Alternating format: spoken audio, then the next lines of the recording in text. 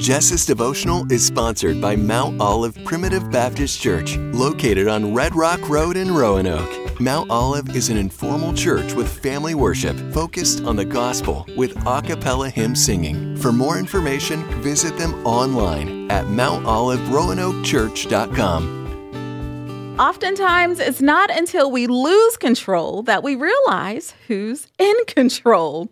Now, whether or not you found yourself in this situation, spiraling out of control, knowing when to give it to God, well, that is vital. Now, let me tell you a little bit about me. Most days when I get up, I take a look at all the things I have going on for the day, and more often than not, I find myself kind of panicking a little bit because you know how it is. There is more to do than there are hours in the day. And I start losing control a little bit.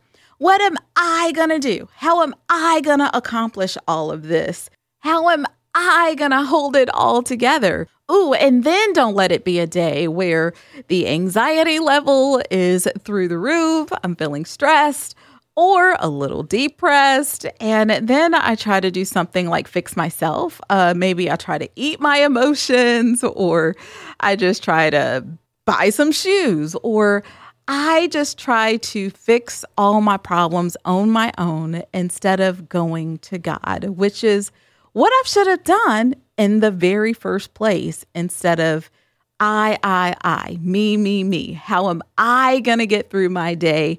How am I going to fix all of this? Instead of leaning in, leaning on Him, and depending on Him to be my source. You see, we have help. We have Him. The same power that raised Jesus from the dead lives in us. And yet, we try to fix so much on our own. We try to do all the things on our own strength.